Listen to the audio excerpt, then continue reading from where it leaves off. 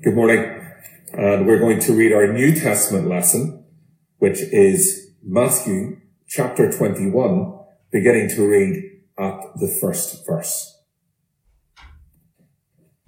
Matthew chapter 21 and verse 1. As they approached Jerusalem and came to Bethphage on the Mount of Olives, Jesus sent two disciples, saying to them, "Go to the village ahead of you, and at once you will find a donkey tied there with her colt by her.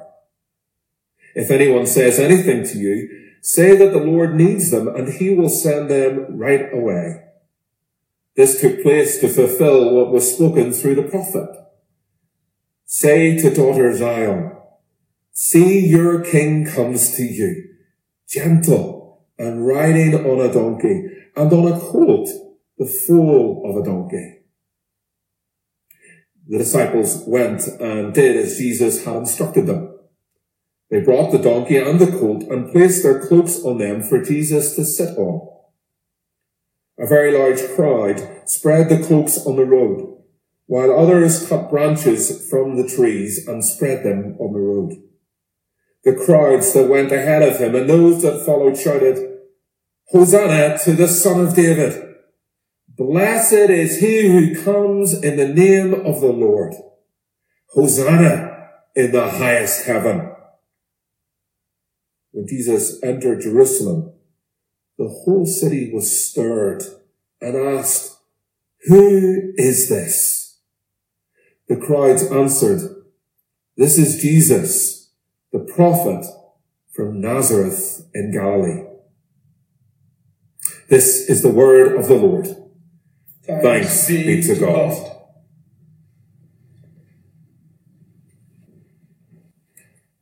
We're going to bow our heads and pray as we open God's word on this Palm Sunday morning. Let's pray together.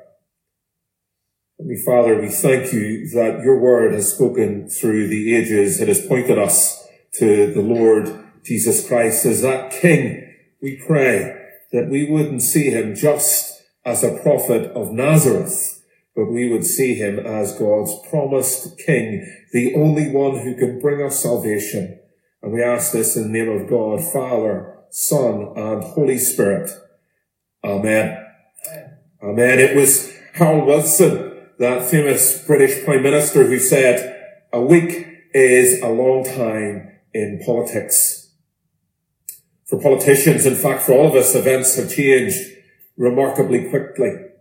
We were gathered here on the 15th of March, and now on this 5th of April, we gather as a church, maybe not in our church buildings, but in our homes. We gather. Within just such a short time, in less than a month, our whole world has been turned upside down. Consider a week in the life of Jesus. From Palm Sunday to next Sunday, Easter Sunday, we have public acknowledgement, cries of Hosanna, blessed is he who comes in the name of the Lord. And then we have crucify, crucify. Each year, we are challenged as we walk this path of Holy Week to answer this question, well, who is this? Who is this man riding on a donkey? This man who died on a cross? This man who rose from the dead? Who is this? Well, I want to answer that question, should I say, excuse me, by looking at two crowds. It's thought that at the Passover, there were upwards of 10,000, or should I say 100,000 pilgrims in Jerusalem.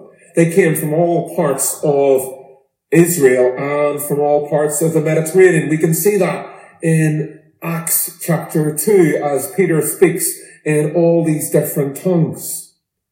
These visitors to Jerusalem would have been intrigued by this man riding on a donkey, surrounded by a noisy crowd, shouting. They would have asked, "Who is this?" I used to wonder why it was that within a week The crowd on Palm Sunday who welcomed Jesus with such enthusiasm soon became the crowd that bayed for his execution. Was it that they were easily swayed? That they soon changed their mind?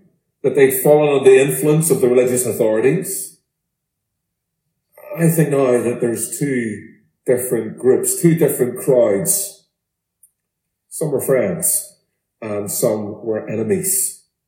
To his friends, supporters from Galilee, Jesus was the prophet from Nazareth. They'd followed him for 3 years. They'd heard his stories. They'd seen the miracles. They'd come with him to Jerusalem as fellow pilgrims. They threw down their cloaks. They put down palm branches. They cried out, verse 9, Hosanna, save us. But alongside the Galilean crowd were members of the Jerusalem establishment, made up of the political and religious leaders, the Sadducees, Pharisees, the Levites, the priests, and their supporters. Those who felt most threatened and made to feel uncomfortable by this prophet from Galilee. Those who had so much to lose if Jesus, what he said, was true. It was this group who called for his death. Of course, as we know on Good Friday, that most of Jesus' supporters disappeared, ran away. They were fearful, frightened of what might happen to them if they had stood up and put their heads above the parapet for Jesus. Scared of the implications of being identified with this prophet from Galilee, it was the hostile crowd who remained to the bitter end. But what about for you and I? Too often, we happily, like a chameleon, blend into the crowd, not willing to stand up and to take our stand for the name of the Lord Jesus Christ. We're happy to be with the majority, reluctant and fearful of being a minority, ready to run, ready to hide.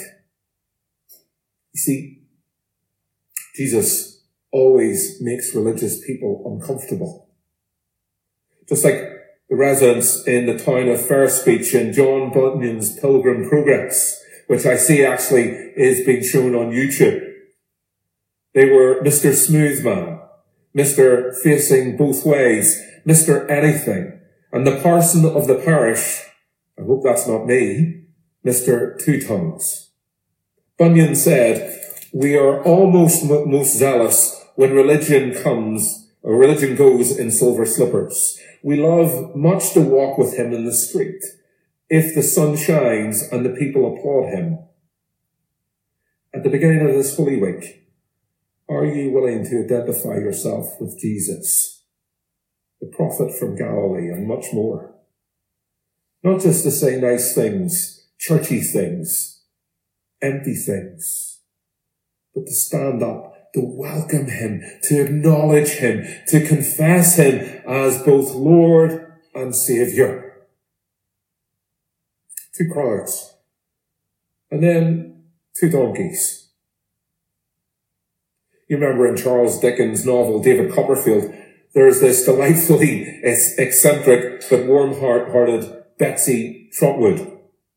She objected to donkeys on the green in front of her house. And when she spotted them, she used to shout out to her servant, Janet, donkeys! And then they chased away both the donkeys and their keepers. In Matthew 21, we don't have Betsy Trotwood, but we do have two donkeys, a mother and her colt.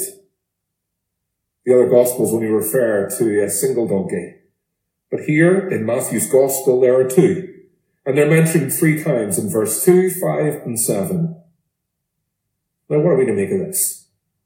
Well, scholars get very excited and try and give both plausible and implausible explanations for this. Some of the suggestions are quite silly. So what are we to make of it? Well, to be honest, I don't think there's a simple answer. We could say that when Matthew quoted words from Zechariah chapter 9, verse 9, he took them quite literally. Or even he failed to grasp the fact that sometimes expressions were repeated to give emphasis. It might be that this was a fact that the other gospel writers overlooked, that there were 2 donkeys. Jesus commanded that a donkey be obtained, and as she and her colt with her rather than separate them. They both came along. But there's a problem with the phrase, and Jesus sat on them. Did he sit on one donkey? Or did he somehow, some circus entertainer, ride on both of them at the same time? Were the cloaks draped over the two animals or just one? Did the them in verse 7 refer to the donkeys or to the cloaks? Many of the early paintings of Palm Sunday portray two donkeys, whereas modern pictures have only one. So how can two be portrayed? An early Italian artist painted the usual two donkeys. Jesus sat on the larger one, and underneath was a tiny donkey, a foot or so high. I leave you to ponder over the two donkeys problem. But whatever the explanation, the point is that Jesus did sit on a donkey, not a horse, not a war horse, not a symbol of power, but a symbol of humility.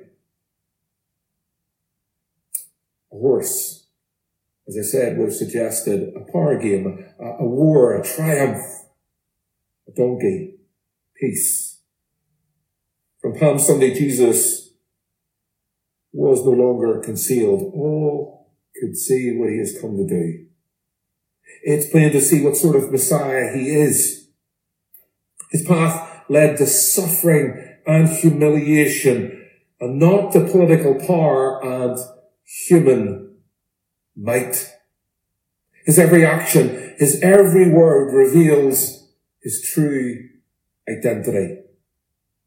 As we walk each day, and can I encourage you to join with us at 7 o'clock each night from Palm Sunday to Good Friday, as we look at those shadows of the cross and we walk with Christ to his cross on Good Friday. Each action reveals Jesus as God's King, the Messiah, the Christ. But not a king as you and I would understand it. Very different type of king, a servant king. And to be a Christian is to identify with God's servant king. The king who didn't live in a palace, but began life in a manger. The king who was the friend of tax collectors and of sinners. The king who identified with the poor and who washed their feet.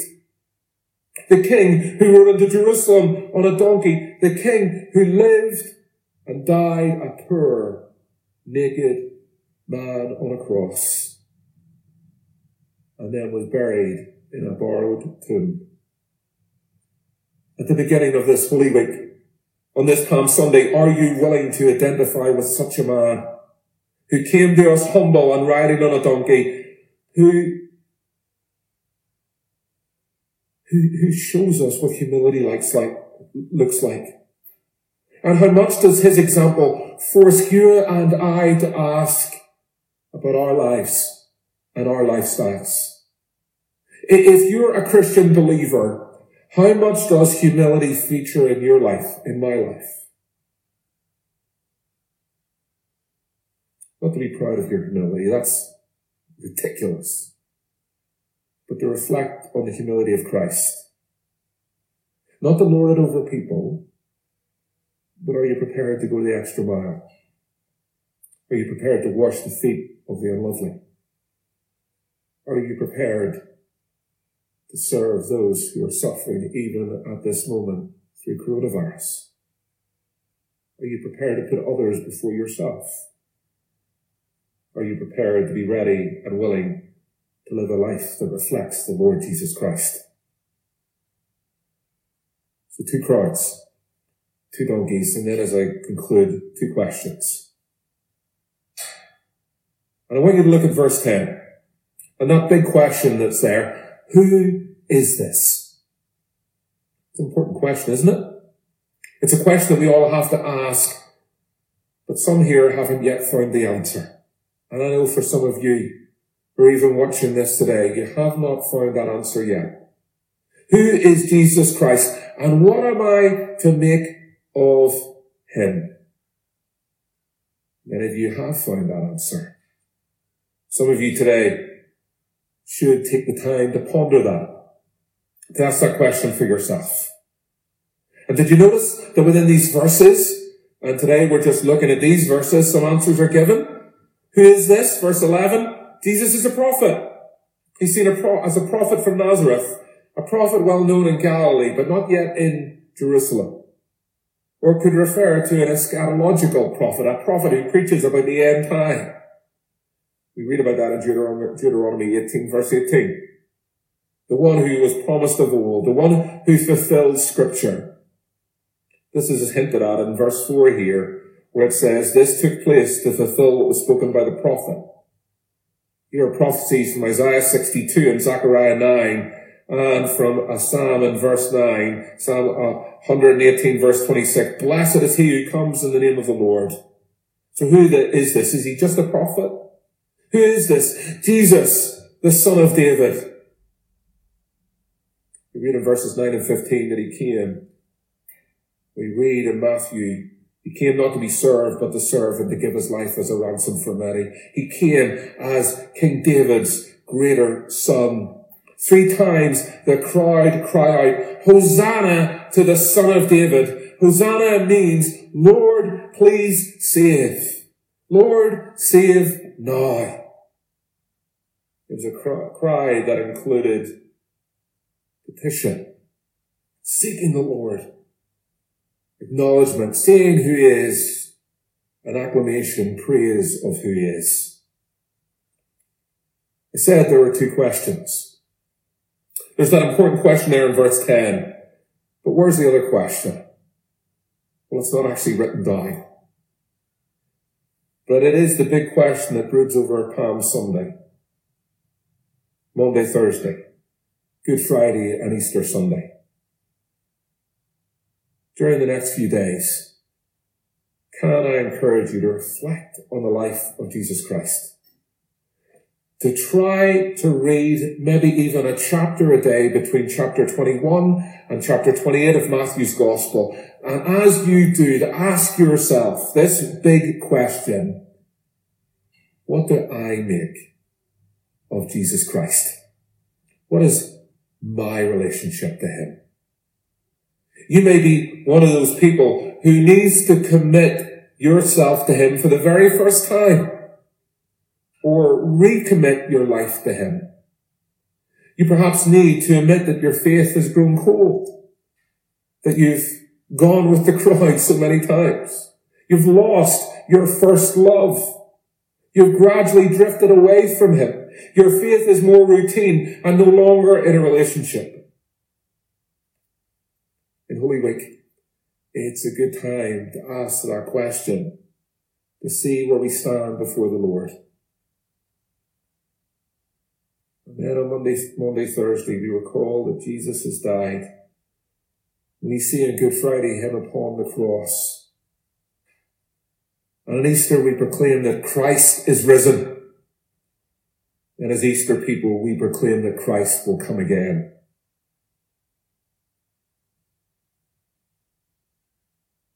On Good Friday, remember his death. When he died for my sin and for the sin of his people.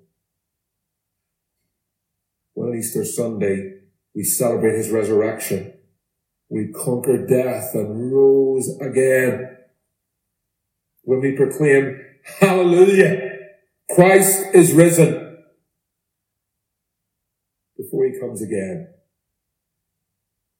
how will you answer those 2 questions? Who is this? Who is this? And the second question, what do I make of Jesus Christ? Let us pray. Heavenly Father, we thank you for this one that we cried to him, Hosanna, Lord, save us. We pray that we would see it clearly as that promised one of God, the only one who can save us from our sins. And as we travel through this Holy Week, may we both be broken and encouraged. Broken, Lord, as we see our sin. Broken as we see what it cost for our sin to be paid for on the cross. and encouraged that Christ has done that for us, for his children. And Lord, may we ask ourselves those two questions. Who is this? And may we ask, what do I make of Jesus Christ? Lord, we pray, open blind eyes this morning. Help us to see Jesus Christ in all his glory. We ask this in Jesus' precious name. Amen.